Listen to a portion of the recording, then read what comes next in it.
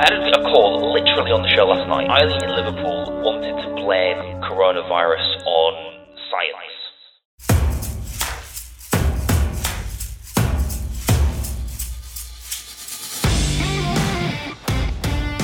Welcome to Media Minded, the podcast that helps you tell facts from fiction, produced by Shout Out UK, the UK's leading political and media literacy education platform, in association with ACT, the Association for Citizenship Teaching. This podcast is made possible thanks to the kind support and sponsorship of the US Embassy in London and the Global Engagement Centre at the US State Department. I am your host, Matteo Bergamini, and I'm here today with Daryl Morris, who is a journalist and presenter at Talk Radio here in the UK. Daryl, thank you for joining me. Tell me a bit about yourself. Thank you, Matteo. I'm Daryl. I am a presenter on Talk Radio.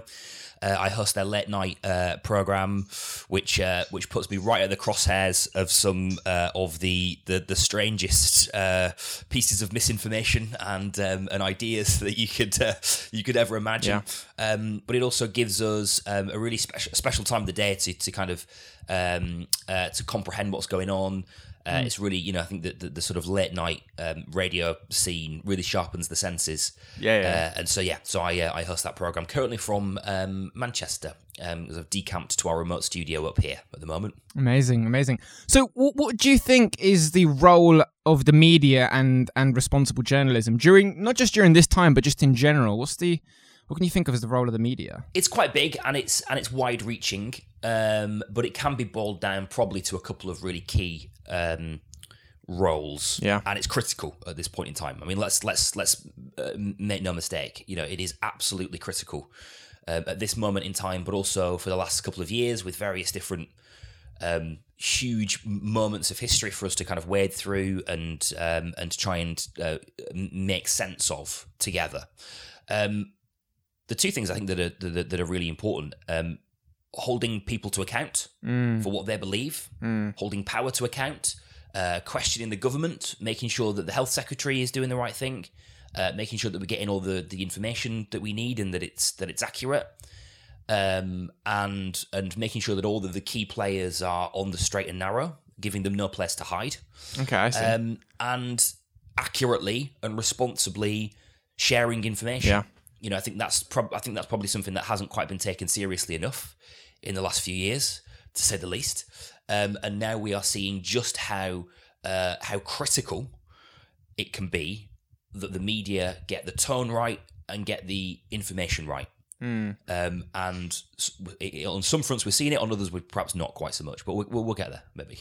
Yeah, definitely. And obviously, there's been growing distrust in a variety of institutions. I mean, politics is a clear one, but also the media. There's been a lot of distrust in media, especially what people brand as mainstream media, whatever that means. How do you think this is affecting the work you do and just journalists in general? It's hugely affecting the work that we do because we can spend probably too much time fighting off conspiracy. I had a call literally on the show last night from a woman called Eileen in Liverpool. And Eileen in Liverpool wanted to blame coronavirus on science. That was her. Right. That was her thing. That was all that I could really get from her, was that she wanted to blame coronavirus on science. And there's a lot of really interesting conversations to be had about the reason that people lean into kind of strange theories, etc. But it's almost, I sat back and I was quite honest with the audience and I said, my job is to try to apply logic to things, and I'm not quite sure what to do in that situation. I'm not quite sure how to, somebody who didn't reach their conclusion logically, it's very, very difficult to pull them away from that conclusion by applying logic. Yeah. And so actually my job, particularly at this time of the day, has sort of become firefighting in many respects. It's become firefighting against misinformation, and it's become trying to promote what we know to be true. Which actually in reality that's the very basics of my job. That's actually the very core fundamental principles of my job anyway. But never has it consumed so much of my time. Yeah, no, I can imagine, and that must be a little bit depressing at times to to continuously be firefighting. I mean, what kind of misinformation are you coming across at the moment? all sorts of stuff, all sorts of very strange pieces of misinformation that we're getting, and I think there's what's quite interesting there is that we spoke to this conspiracy theorist guy who said that people are really looking for ways that they can that they can sort of put into context what's going on, that they are so overwhelmed, some people, by what's happening, that they need to find some way of normalizing it. And so every piece of misinformation that you can imagine, particularly about China, I think that people are really keen to find an enemy here. Yeah. And it's been quite interesting to sort of keep an eye on who they are choosing as their enemies. And China is obviously front and center, being the origin of the virus. It's also ripe because they're a growing superpower, which kind of brings with it all sorts of mystery. They also have transparency and censorship issues in China, so there's a grain of truth in there as well.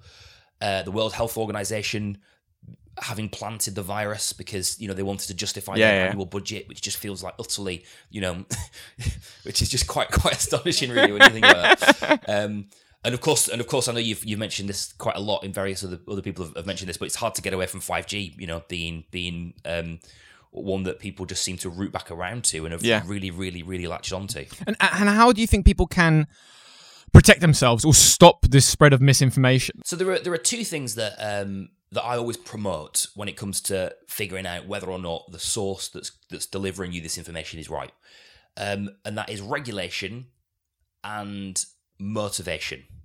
So think about who holds that particular person to account, who holds that media organization to account, right? Or that Twitter user to account. If it's somebody on Twitter with an anonymous picture and a name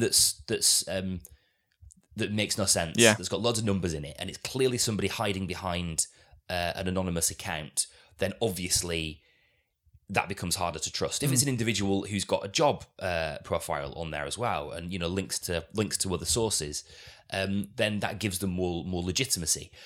Motivation is really important as well. I think, let's be honest about it, there are some elements of the media that are motivated by more than the truth. Be that money because they're a commercial operator, be that political power because they are one of those sections of the media that promotes a political cause, which is fine, and they exist, but we need to make sure that we're putting it into the right context. And there are sections of the media who are held to account by regulators. Ofcom, who I know you've done a bit of work talking about, haven't you, Matteo? They are a regulator who will call out people if they spread misinformation. So we've already had several media outlets who've been either fined or have had the threat of their license being taken off them, etc., because they've promoted misinformation. So somebody is regulating them, and they have something to lose. And so I think that's really important that you decipher who those people are, who regulates them, who's keeping an eye on what they say, and what are their motivations. Why would they be delivering you this piece of misinformation if it was misinformation? Amazing. Thank you very much, Daryl. And thank you for listening to Media Minded, the podcast that helps you tell facts from fiction, produced by Shoutout UK and recorded and edited by Sabina Mackenzie-Brown. This podcast is made possible thanks to the kind support and sponsorship of the US Embassy here in London and the Global Engagement Centre at the US State Department.